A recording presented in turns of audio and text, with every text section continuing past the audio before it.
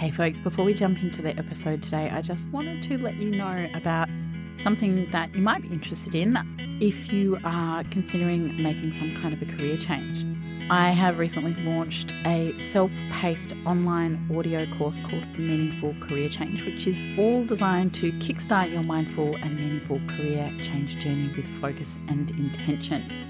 So if you're looking to avoid the overwhelm and get started on the right foot with some logical steps, practical exercises, and insightful tips that draw on real-life career change coaching success stories from me, a seasoned career coach, straight to your headphones, then head on over to leadingbeings.com and follow the links to events and courses, and you'll find the Meaningful Career Change course under the heading.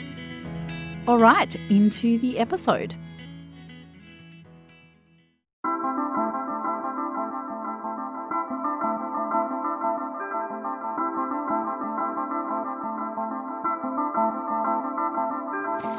Hi there, and welcome to the Good Work Revolution podcast, a show to motivate and inspire you to create a business or career that fulfills, inspires, and has a positive impact. I'm your host, Kate McCready. I'm a business and career coach and service and experience designer, and I help people and organisations activate their potential for positive impact on life and the world via their work. I had a bit of a hiatus over the last month or so with the podcast, but I'm really excited to be back and sharing the story of my next guest with you.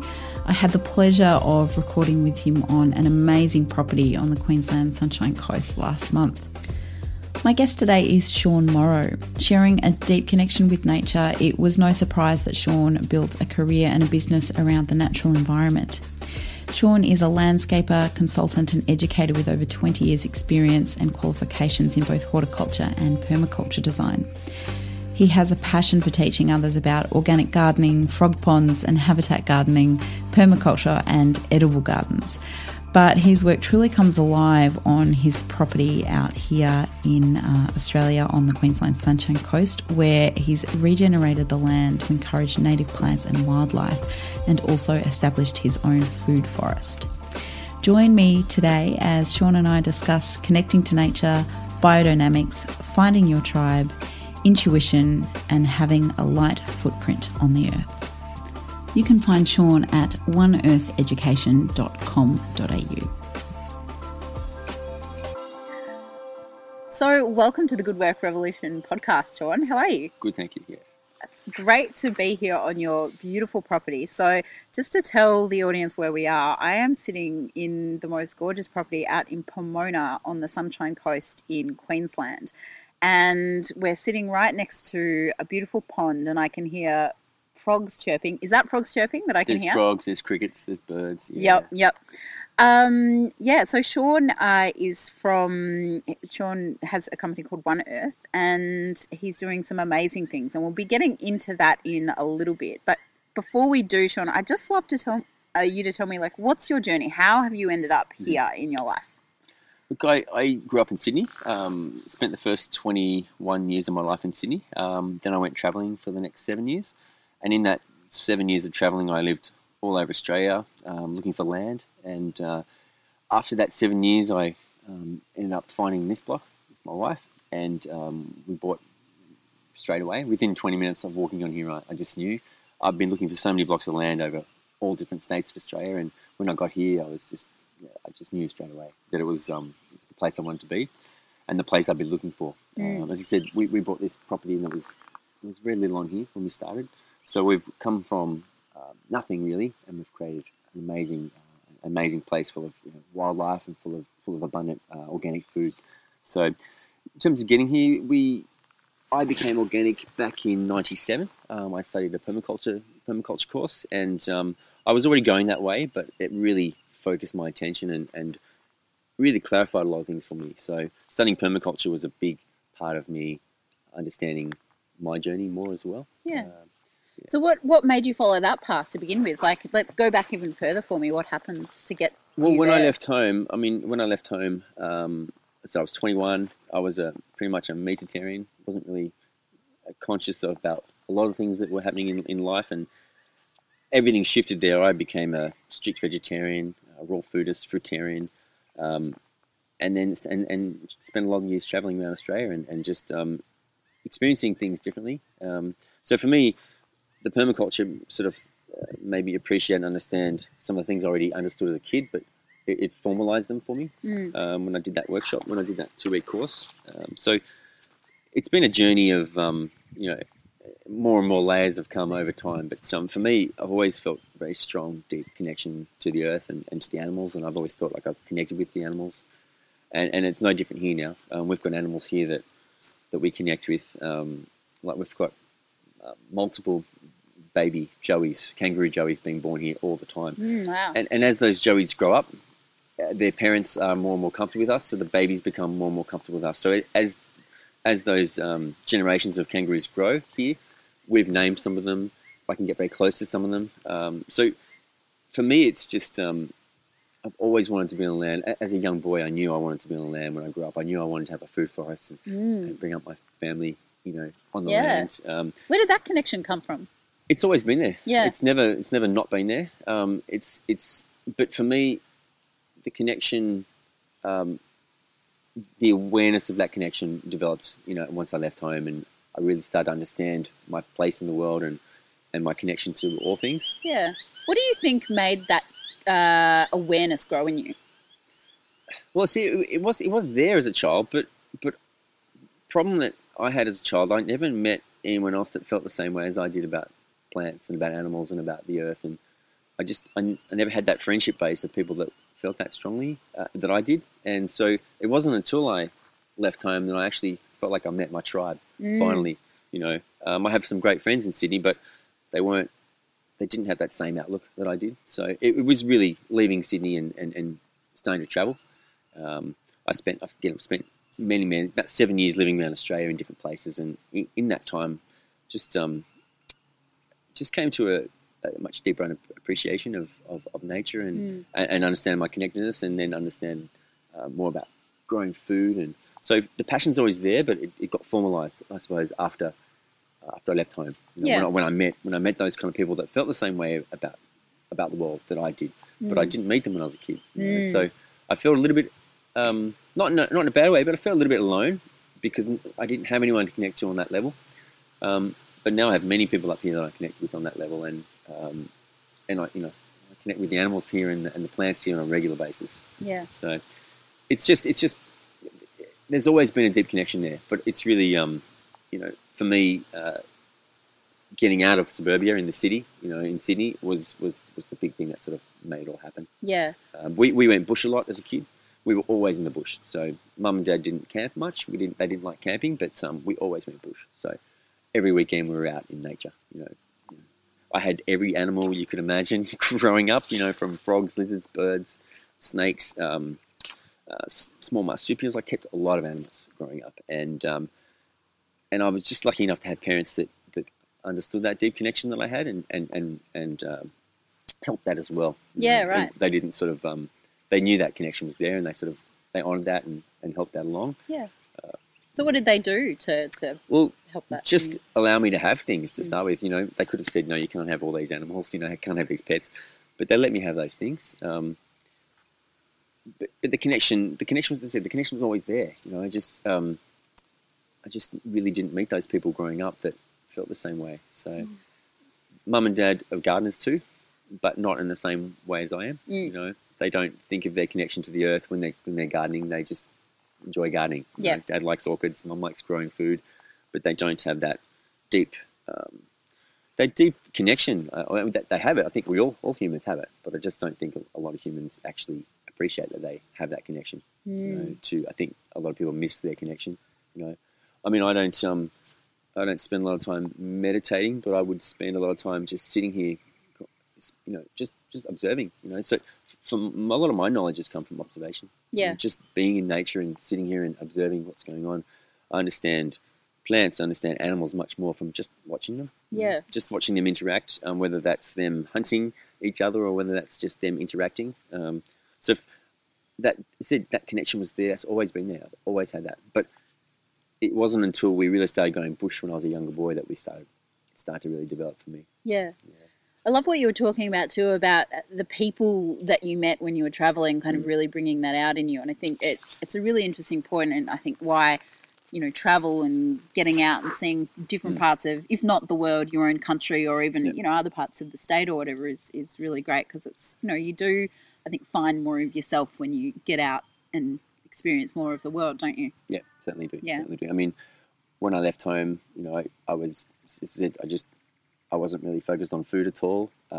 My journey from food went from no interest at all, really, to learning a lot about food, and then I cooked in a lot of restaurants and cafes for many years, traveling as well. So I've been cooking in restaurants and that sort of thing. So there was a connection to food there as well, but it didn't really evolve until I left home. And but yeah, it's just it's been an amazing journey since I left. The key thing that really shifted things for me was when I moved up to far north Queensland, up into the Daintree rainforest. I was living up there in Cape Tribulation for about 9 months. And that's when all the transformation occurred for me. Everything changed. Everything in my life changed. I went from, running a business to, having no responsibility. I could travel where I wanted to, when I wanted to. I would have jobs at certain points to get me through to a next place, but life became about the journey rather than, working was just to get enough money to continue the journey. And then that continued. I went and lived in Tasmania for a year and a half, and I've lived in WA, lived in far north Queensland, lived in Tasmania for a year and a half too. Just really wanted to experience those extreme other parts of Australia, the really different parts of Australia that a lot of people don't travel Australia, and so I really wanted to have a good fundamental understanding of this country and how it feels to be on the land in different places. But as I said, eventually walked onto this block and just knew this was the place to be. Tasmania would have been great, but it was just a bit too cold. Too cold down there for me. I could have bought some very cheap land down there and grown some incredible food, but for me, I still wanted to be in the subtropics. I still wanted to grow bananas and avocados and mangoes and some of the tropical fruits that we couldn't get growing in Tasmania. Yeah. But yeah, it's been one big thing that happened when I did leave home was I was with, again, I met this crew of people that finally I felt like felt the same way about me as I did about the earth, and we went and watched a movie called Baraka. It's an incredible movie. It was out 20, 30 years ago, or 20 years ago, but it shifted at that point when I saw that movie. It shifted everything for me. At that point, I could not eat meat again. I couldn't, it opened my eyes to a lot of things. There was a few movies at that time that really shifted my focus, but that was one of the big ones. Seeing that movie Baraka. I don't know if you remember Baraka, the movie. I don't, but I'm going to have to go out and find it now. It's quite amazing. Yeah, it's quite amazing. Yeah. But probably a couple of hours, the movie, but it really changed. It changed everything that I thought about. Yeah. But so I had a really wonderful upbringing, and but I always yearned to be in the bush. We would go away on holidays every Christmas up to the mid-north coast of New South Wales near Port Macquarie, and we'd stay on a farm there every year for a couple of weeks. We did that from when I was 2 to about 13 or 14, and we got to know the people that owned the farm, and we stayed there. Physically, with the work I do, I just can't maintain a vegetarianism lifestyle. But that's a decision I came to. But at the time when I made the decision, it was very clear that I had to do that. But it has changed now. But again, if I do eat meat or I do eat something, I have deep respect for that. When I'm eating it, I'm not interested in eating fast food meat from. If I would much prefer to eat something that someone else has grown and slaughtered on their land than buying something from the supermarket. We one day we might have some chickens here. We might keep for meat chickens. We've got egg chickens, but not meat chickens at the moment. But for me, it's just as I said, when all these things occurred, everything shifted in my life from it's it Mediterranean. Everything shifted. My focus shifted, and it became about the journey. Really, about I said, living in all those parts of Australia was about travelling and finding out where I wanted to be and where I wanted to buy land and when I get land. But the journey in all those places was different. I was always meeting different people. We we travel a lot in those places. Like I didn't just go to those places and work. We'd spend a lot of time traveling, So when we were up in far north Queensland, say we do a lot of trekking through the back of the Daintree rainforest and did a lot of trekking through Tasmania and so again for me it's just finding those people that really felt the same way as I did. And but yeah, I remember not feeling right as a kid because I just didn't ever meet those people, and now they're everywhere, and there's more and more people being conscious about how they live and what sort of footprint they have on the planet. But when we bought this place, my only focus was to grow organic food and to create habitat. Yep. So that's why I've planted so many trees. That's why I put so many ponds in. Again, we've installed 36 frog ponds here. Well, they're frog/habitat ponds. They bring in a tremendous amount of wildlife. So for me, it's critical to bring that wildlife in. For me, I have to create spaces for them as well. This land's not mine, The government might say it's mine because I paid for it, but it's not my land. I don't own this land. I'm a caretaker of this land. For my short life, I'll be a caretaker of this land, and hopefully, I can pass this land on to my daughter, and she can take care of it as well. Yeah. She's got a really deep connection to the animal world as well, and it's really nice to have thought, I suppose, for her to have picked up on some of that energy as well. Because I'm always passionate about nature and about living a more holistic life. And then that word gets used a lot, but being more conscious about about what we're doing on the planet, like why we're here. Being conscious about that and trying to work towards something. I said, I run workshops here now. People come here from all over the place to do workshops on whether it's an organic home food production workshop or whether it's a workshop on frog ponds and habitat gardens. I love sharing that passion. I'm always learning as well. I'm constantly learning. I put in over 300 ponds in my time, but I'm still learning. I'm still learning every time I do them. But for me, I get the biggest joy out of seeing little skinks hatching or little dragons or animals appearing that weren't here 3-4 years ago. Like just simple things like we have a very large land snail here. That land snail wasn't here when we moved here because there was nowhere for it to hide, nowhere for it to feed. And now their numbers have increased. Just that one thing. We've got echidnas here, we've got platypus, we've got all kinds of wildlife. But that wildlife wasn't here before we got... some of it was here, but there was nowhere for it to hide, nowhere for it to feed. So by putting the habitat in, we've increased the numbers of everything 10, 20-fold. What's spread up the most is the skinks, the birds, the frogs. Again, when we came here, there probably was bare grass with large gum trees, and there was nowhere for animals to hide. There was nowhere for them to find food or shelter. So in time, what's happened is we've created all those spaces for the animals, and they've just bred up numbers. I haven't trying to control their numbers. They just breed up. If we get a large number of frogs breeding up, we get a predator of a frog breeding up. So we get snakes, we get lizards, we get something else coming in, or birds coming in to eat the frogs. So I'm trying to create that ecosystem, that balanced ecosystem in the garden. And for me, as I mentioned before, it's critical that we have those animals in the garden to control all the pests that we might have in the garden. I said, they take care of all my animals, all my pests. So the frogs, the lizards, the birds, especially the little brown skinks, they take care of so many pests in the garden. So I think it's really critical, and my passion is to try and share that with people to get them to utilize nature and to get them to work with nature rather than against it. If I have weed issues, I don't see them as weeds. I see them as they're like skin to the earth. But they can be a problem, some weeds, but a lot of weeds bring a lot of beneficial insects in. And if you don't have beneficial insects, you're not going to have food for a lot of things in the garden. So a lot of things eat spiders, a lot of things eat insects. So I need to create a large number of insects to have to come into the garden before I can bring all these other things in. So it's good to have water. Water is important. Food sources for them. I don't artificially feed birds or other animals on the property. I put in plants that they like to eat, but I don't, go and put a bird feeder in because for me it doesn't feel right. I'll put water all over the property for the animals, but I won't put up seed buckets of seed for them. What I prefer is to grow a plant that they like, that they can harvest themselves when they're ready. So I'm trying to create, an ecosystem here, but I'm not trying to do it artificially. I'm just trying to encourage them to come here, and when they come here, they're like, "Wow, it's really nice here." and they breed up. So I think they're friends. Yeah, well, they do. They do. It's amazing. Year after year, I sit back and go, wow, I haven't seen that bird here before. I haven't seen that marsupial here before.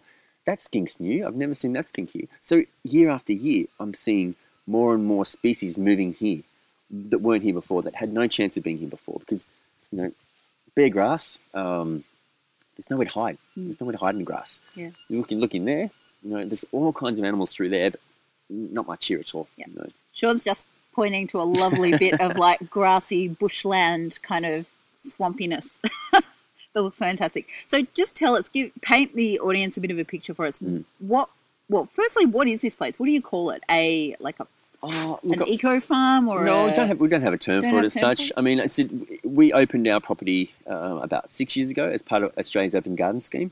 So we had 500 people through that weekend, and it was opened as a habitat property and an organic home food production property. So people came in to view the property or view the gardens that were passionate about habitat or passionate about growing food. Yep. So that was the whole focus on the property. After that, for me, I've been planting a lot of plants on the property. So a lot of natives, a lot of endemic natives, so endemic natives that should be here, as well as natives that are from North Queensland or from New South Wales, and also exotics. Look, I'm not a purist. I do like, I love smells in the garden, so I'll have things that just smell good, But also, most of the plants we have here have practical use. Yeah. They're edible on some level, or they're creating habitat, or they're both, So. No, that's good. So were you mostly self-sufficient in terms of your food here? No. We grow. If we wanted to only eat from the garden, we could. But we still like buying other food elsewhere. Yep. But we would be self-sufficient in say all our leafy greens. All your general Asian greens, your leafy greens, your herbs, all that's running all year round. But it's seasonal for us. So right now we've just put in about 100 broccoli plants and a whole lot of kale and other things. So those broccoli plants will grow us for the next few months. We'll be eating broccoli. Once they start producing, we'll get 2 or 3 months supply of broccoli, and that'll finish. And once that finishes, we'll put something else in. Yep. So it's constantly just working with the seasons. But the critical thing that we do here is which I love people to really get inspired and excited about, is biodynamics. Biodynamics is a very interesting, very powerful tool to use as a gardener. There's a lot of things in regards to biodynamics, but the thing that I get most excited about is the rhythms, the planetary rhythms, the things that the moon's doing that people don't even realise. What the moon does on a daily basis or on a weekly basis, most people don't even have a glimpse of. Most people understand the moon it starts off dark moon, it has 2 weeks, and 14 days it grows to half moon, and then to full moon. And then it waxes, so for 2 weeks, then it wanes away for 2 weeks. Most people can understand that. They see a full moon in the sky, they see a little eclipse sometimes, but most people don't understand that the moon's also rising and falling on the horizon. The moon's also coming close to the Earth and going away from the Earth. All these rhythms and patterns are happening and overlapping each other all the time. So that the thing that I get most excited about biodynamics is all those rhythms, and how the moon and how the planets and how the sun is affecting us, plant growth, humans, animals on the Earth. So I get really excited about biodynamics. So for us people that don't know what that is, can you give us a really quick explanation of biodynamics? Look, there's a lot of things that biodynamics can go into. Some people make what we call preparations. So some people would energize water, give water a lot of energy by turning it, making vortexes. But so biodynamics can be just looking at the stars, looking at the moon. It can be practical knowledge on what to put in certain times. So, for instance, when the moon's in a water sign, water is equivalent to leaf. So I'm going to plant my leafy greens when the moon's in a water sign. Yeah, right. Okay? I'm going to plant my fruiting annuals when the moon's in a fire sign. So if I'm eating tomatoes, capsicums, cucumbers, I'm planting them when the moon's in a fire sign. When I want to grow root vegetables, I'm planting when the moon's in an earth sign. So say when the moon's in Capricorn or when the moon's in Virgo, something like that, I'm going to plant root vegetables. And same thing when if I'm planting broccoli, cauliflowers, those things are flowers. So I'm producing them on a flower day. So I'm going to grow those vegetables on a flower day. It's really critical for. It is a subtle energy, but it's quite amazing how if you don't plant those things on those right days, if you plant a leafy green on a flowering day, on a fruiting day, it bolts. It doesn't produce a nice big lettuce head. So that's so fascinating. So you're looking at look, I get really excited about this because it's very subtle, but the energy's there. Again, just tapping into an understanding. I said most people have no real concept of what the moon does. They know it. A lot of people understand the moon controls the tides, but they don't understand the impact it has on plant growth. And interaction with humans. For instance, when the moon's in a water sign, I'm going to see more frogs in the property. A lot more frogs. When the moon's in an air sign, so when the moon's in Libra, say, for instance, humans are talking all the time. Birds are talking. Insects are buzzing around everywhere. So if you see those days and you walk around and go, why are all the insects going crazy in the sky? And the birds are chirping and talking and flying everywhere. The moon's going to be usually in an air sign. So just these subtle things that biodynamics can teach you, just about what's going on. So for me, I get really excited about biodynamics and just trying to encourage people to, at least to, encourage them to look into it at least a little bit. If they're interested in growing food, maybe grow certain things on certain days. It's not as critical when we're growing trees and shrubs, but when we're growing annual things for food, working with the moon is very important. So biodynamics encompasses a lot of things, but for me, the thing that I'm most passionate about is the rhythms, as I mentioned. So what's happening out there, what impact does it have on us here? Yeah, great. So by day, you're like a landscape gardener, bits and pieces. I mean, that's your kind of day-to-day work, but it's clear to me that this is this farm is that's your soul kind of work, isn't it? Yeah, look, it is. But what I also do is I run a lot of workshops, and those workshops for me is where I share that passion and encourage other people to get that passion too. Look, the property is very important to me. It's where we come to recharge, it's where we come to eat food, and it's where we come just to be. But look, it's just important, for me, the work I do with landscaping is one thing, but what I'm more excited about the consulting I do and the running the workshops that I do. For me, I'm interested mostly in my biggest passion is about growing food, as I said, and teaching people about nature. Trying to get people to connect to it. Because we're all deeply connected to it. We just don't know. A lot of people just don't know. Yeah. They just don't feel they have that connection. They might go bushwalking and like being in nature, but they don't feel that deep connection to it. For me, I've had interaction with animals in the wild that has completely blown me away. That I've had interaction with whales in Canada, and I've had experiences with turtles underwater, and just all different animals. And some of these experiences have been so powerful. I was up in Far North Queensland one time, and I was I was looking for food all day. I was trying to find fish, and so I spent the whole afternoon looking for hooks and sinkers and things up along the shoreline. I'm looking for food to catch some fish, and I spent the whole day looking for fish. I've been eating mangoes and coconuts for 3 days, and I was loving it. But I wanted some. I just wanted some protein, and so I've been clearly putting this intention out all day for some fish.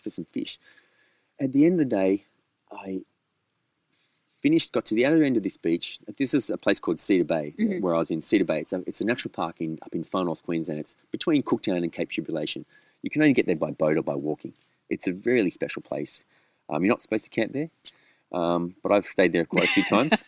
And there's fresh water in there. There's coconuts, there's mangoes, there's food in the forest, and there's a lot of fish in the ocean there. And as I said, I walked up this beach, spent all day clearly focused on my intention to catch fish.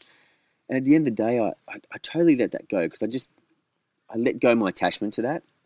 And as I let go my attachment to that, I looked up and I see this eagle, flying out. He just grabbed something out of the water. It was flying out of the water towards me. And it came within 10 meters away, dropped this trevally fish on the rocks in front of me, looked at me, I was like, we shared this few moments of interaction, and it flew off. No. This is a great story. These experiences are the things that I don't think most humans are getting. If people could be getting these experiences, if people could understand their connection, Indigenous people understand their connection, but some of us don't. So I really encourage people to get out there and observe and be in nature, and because that experience of that clear intention of me asking for that, and it was given to me at the end of the day. And I didn't have to go fishing for it. This bird is delivered it to me, and things like that keep happening to me. I've had experiences with whales off the west coast of Canada. I lived in Canada for a year and a half, and in British Columbia, and same thing. I felt like I'd walked those lands as an Indigenous person lifetimes ago, and so I felt a really strong connection to that land there as well. I mean, I feel connection to the land wherever I am. I go to Arizona sometimes, and in the desert, and I feel a deep connection to the animals and the plants in the desert there, even though they're very different to here. The connection's still there. You understand the species, you understand the interaction between the animals and the plants. So you don't have to. I don't feel I have to know every plant by name or every animal by name, but I can understand their place in everything just by being with them. So yeah, Canada was another one where I was off the west coast of Canada on Vancouver Island, and again, I spent the whole day in this place called Half Moon Bay. Really special place. When I walked into Half Moon Bay, like there's bears there, there's cougars there, there's all kinds of amazing animals in the forest there. And so you've got to be a bit more focused because there are things that can eat you there. Yeah. But I spent a year and a half there, and the place I went to the most was this place called Half Moon Bay, and it would get really fogged out. So you walk into this bay in the morning and you couldn't see for hours and hours. Eventually the fog would lift, and you'd be in the most pristine place. You couldn't imagine how beautiful it was. And the location where I was at is a large area for migrating whales. Mm-hmm. It's a fishing area, but it's a big tourist area for whales especially. And again, the experiences I have, these keep happening. So for me, the experience I had there was these grey whales were offshore, kilometres offshore, and I spent hours sitting on this rocky shelf. Below me was deep water, so I was on this rocky point for hours, just trying to call them in, just mentally trying to call them in, intuitively trying to bring them to me. And many hours passed, and nothing happened. The whales come a bit closer, but they were still kilometres out to sea. All I could see was their puff of mist coming out of their breathing hole. And as I said, 3 or 4 hours would have passed eventually, me consciously trying to call them in. Eventually, I stood up and went, I'm going to go now. And as soon as I stood up, I got this, sit down. And it was this overwhelming, sit down. Yeah. And as soon as I sat, this huge grey whale came right past me. Like it was 3 minutes from me because I was on this rocky point, and the whale came past, huge eye, just watching me. And I know I'd called it in. Yeah. I'd called it for hours. And its baby was there too. And then this huge seal came in afterwards. So these 3 animals came within meters from me, but I knew I called them. It's like, what I'm trying to get people to understand is their connection, is their, it's all there. We all have those connections, but we're so busy. We don't give ourselves the opportunity to actually experience those things in nature. I mean, you don't need to be. You could be anywhere to have some of these experiences. You could just go down to Noosa Main Beach and have an experience with a dolphin, or you could have something. You could go to some other part of the world and have an experience with something else. But for me, I'm just trying to get people to reconnect to that place, when they should be connected to. There's no reason why we shouldn't be connected in that way. So what would you recommend? Like if, for city goers like me, for anyone, what are some practical things that you would say to people to do to try and reconnect with nature if they've got that desire? Look, observation. Sitting there, just get yourself out of the office, get yourself, off your phone, get yourself away from the TV, put yourself in nature. You don't have to go and walk 1,000 kilometres somewhere. You can go and sit in a park, in suburbia and watch a bird, and that bird will teach you something. So you don't have to. It doesn't have to be some hard, difficult thing. I sit often on this bench or other parts of the property, and I just watch things. And in that observation is where I learn so much. I learn how things interact with each other, whether it's simple things like insects or whether it's a larger bird or another animal. So for me, observation is really key for most people to observe what's happening, and you will understand on a much deeper level what's going on in the garden, on your property. So get yourself away from all the things that make us busy, in the world. I'm not saying dismiss those things, but take yourself out of those on occasions and put yourself somewhere quietly and just observe. It's amazing what I see just from sitting down in the garden. It's incredible what I see just from being here. But I can see and have an experience. As I said, I can go down and walk along the national park at Noosa, or I can have an experience down there with something, or I can be somewhere else. I can be in the desert. Those experiences can be had. Doesn't matter where you are. So just, I suppose, for people to just make those opportunities available. Go somewhere where you can be quiet and still. I'm not big on focused meditation. I prefer focused observation and contemplation, I suppose. Yeah. So I like to just put myself somewhere and just observe and just allow things to come through. It's amazing what happens when you just allow things to come through. I learned things about plants that I just didn't know a few minutes ago. If something gets downloaded from a plant or an animal, it's very clear and obvious to me when it happens. It's like I'll listen. I even listen to birds, and I know what they're talking about. I'm not saying I know everything. It's not like that. But it's when your intuition comes in there, it's quite powerful. And I just don't think a lot of us use our intuition. I think we're so focused on other things, money, power, wealth, whatever it is. Luxury. Fancy cars, all these things. I mean, these things make some people happy. That's fine. And I'm not dismissing any of them, but just, get yourself out into nature and just observe. Whether that's a surfer surfing out. I mean, for me, I don't surf, but I love to snorkel. I go under the water. I'm not interested in surfing, but I appreciate that surfing would be an incredible thing, and it would connect you to the ocean very strongly. I know a lot of surfers that are very deeply connected to the ocean. But for me, I'm connected to the ocean, but I'm also connected to the land. Yeah. So if I had to choose the two, I'd probably go with the land. The ocean's powerful. You learn a lot of things there too. But for me, the land is where it's most powerful. Yeah. I love that you said about, you talking about the fact that you spend a lot of time in nature and that you take the time to connect and to disconnect from more of the modern world. But then you mentioned how your intuition is quite strong. And I think, for me, that's an obvious connection, that if you take the time to quieten within yourself and to be out in the world away from all these buzzing things that we have in our lives, that it's only natural that intuition would begin to speak a little bit more loudly. Certainly. Certainly. Yeah. Again, it's not something you have to devote, countless hours to. You can have a connection with something in a few minutes.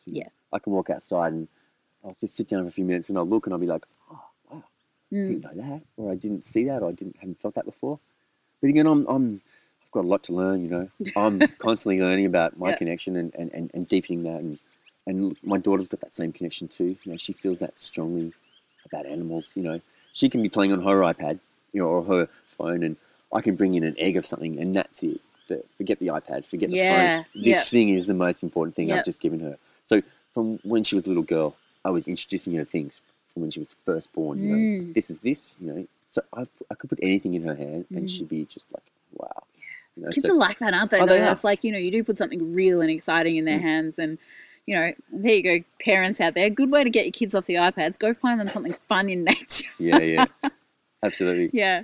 So I'd love to ask you now, this is a Good Work Revolution podcast. What does good work mean to you, that term?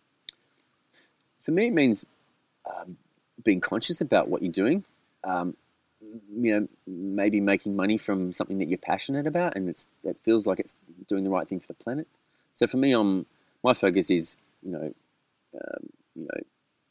more on caring for the earth than it is about, say, caring for people. I'm interested in, protecting the earth. So for me, it could be anything in those things, any of those things really. It comes down to, if it feels right, But for me, good work for me would be, growing as much food as I can, organically, having a light footprint on the earth, recycling as much as I can, reducing my use of things as much as possible, but just being aware, But yeah, anything. I suppose it could be a lot of things for a lot of different people. But for me, it'd be about working with nature, promoting habitat creation, promoting organic food production. We can grow a tremendous amount of food on a small little lot. Even if you live in a suburban flat and you've got a little veranda, you can grow a tremendous amount of food on that veranda. So for me, good work's about being conscious, about what I'm doing and where I'm going, being conscious about what sort of damage I leave behind me, being conscious about,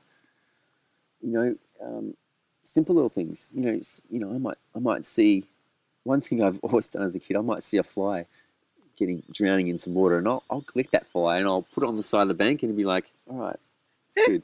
I'm glad you say that, because I rescue ants from the shower all the time. Yeah. Same. So it's just about, doing what feels right. And for me, it's and it doesn't feel right. Yeah. And for me, it's got to feel right. I mean, so I don't spray chemicals. I'm not interested in spraying weeds. I'll have a very different process for weeds. For me, weeds are a critical part of the food chain, critical part of bringing wildlife and insects into the garden, or bringing in enough food that other animals can eat those. So, yeah, I mean, good work can be such a varied thing for so many people. Yeah. But for me, it's about habitat, and it's about food production. Yeah. I love as well that you said being conscious and not causing harm. And I think, in your case, that's very much related to the environment. But you could take those two things for anyone and go, well, be conscious about what you're doing and don't harm anyone else in what you're doing. I think that's a really beautiful summary of what good work could mean in so many different contexts. Yeah. So that's good work for you. And you've had a really interesting journey in getting here. You've obviously been very in tune with yourself, and particularly after you had that experience of meeting more people that you could really relate to. What wisdom would you have to others who are looking to find their good work, or looking to really tap into that thing that's really important to them, like you have? Look, first thing that comes to mind is make your job your passion. I couldn't do a job that I wasn't passionate about at all. So for me, it's like, find your passion and make it your job. Make it something you do every day. I'm not interested in earning money just for the sake of earning money. I've got to be very passionate about what I do. So for me, that would be something I would suggest. Find your passion. If you haven't found it already, find it and then stick with it. Work out how you can, live your life with your passion. Whether that's earning enough money to live off that passion. For me, I'm very passionate about a lot of things, and so that would be something I would say to people: share that passion as much as you can, and yeah, beautiful. Anything else you'd love to tell me about this beautiful property, or what you're doing here, or? So we run a lot of workshops here, but for me, the key thing about the workshops is just trying to get people excited about the things that I'm excited about. I'm a bit selfish, but I want people to respect the earth. I want people to have a connection to everything. I don't want people to feel they've got no connection with nature. I mean, a lot of people do. People say, "Oh, I love going bushwalking," but I always wonder sometimes, do they feel connected to that place they're walking through, or they're just walking through and observing it's pretty or it's a beautiful place, but what they feel that deep connection. So for me, I feel that connection wherever I am, whether I'm here or whether I'm in the desert, whether I'm swimming in the ocean. I've had some experiences with dolphins too that have just completely opened me up like a vessel. It's amazing. I mean, so again, it depends what for me, follow your passion, that's whether that passion is, it could be a whole range of things. It doesn't have to be organic passion. It could be a passion about something else. It could be a passion about food. It could be a passion about flowers. It could be passion about any work that you do, So for me, it's following that passion, and definitely intuition's a really strong part of that, I think we all know we've got that sense, and we might call it sixth sense or we call it something else, but we all know when something feels right and something doesn't feel right. I mean, unless you're not very conscious of what you're doing, you should generally feel you have that connection. You sort of feel that you have that deep understanding. I mean, at least I do. I mean, I just want people to feel more connected, I suppose, to the earth and feel more connected to all the animals. I never see myself as above the animals. I see myself as part of that animal kingdom. We've just evolved in such a way that we feel like we're above everything else, but we're not. We're just part of that food chain. When we die, we get eaten by whole lot of other animals that eventually get eaten by other animals. So we're in that same food, we're in that same chain, we're in that same thing, you know. We're going to become some other animal down the track, you know. We're going to turn into something else as we die. So yeah, just understanding that connection. You know. Yeah. I think that's really beautiful, and it really, I think, brings back some perspective. You know, we're living our lives and we're doing our things, but at the end of the day, we're just animals on a little blue planet in the cosmos doing our thing. So, yeah. Thank you so much, Sean. I think that's a beautiful place to wrap it up, and it's been lovely sitting out here, kind of watching it turn to dusk as we sit by the frog pond. So, thanks very much. Yeah, you're welcome. Thank you. Thanks very much for listening today. I hope you really enjoyed my conversation with Sean. I know I certainly had a great time out at his beautiful property. We actually got some wonderful greens from his garden on that day too. So pretty cool place to go and hang out. So if you did enjoy the podcast, it is always amazing if you can hop onto iTunes and leave a review or share it with someone that you think might get something out of it. Really helps us spread the good word of the Good Work Revolution. Also, we do have a Facebook group if you would like to continue the conversation and meet other Good Work Revolutionaries who are really trying to produce their good work out in the world. Would love to see you over there. Of course, always feel free as well to head over and visit me on any of the social media or at katemccready.com. And I look forward to seeing you next time. Until then, keep up the good work.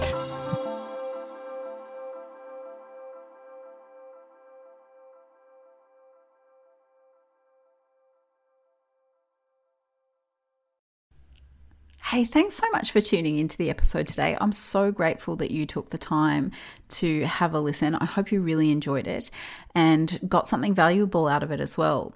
If you did, I would appreciate it so much if you would leave us a review on iTunes if that's how you're listening. It always helps us get the word out about the podcast and helps it get into more people's ears. Also, always love meeting people who are listening and hearing what you're getting out of the podcast. So come and say hello on Instagram, LinkedIn, send me an email. I'd absolutely love to meet you online and hear how you are being and becoming a leading being.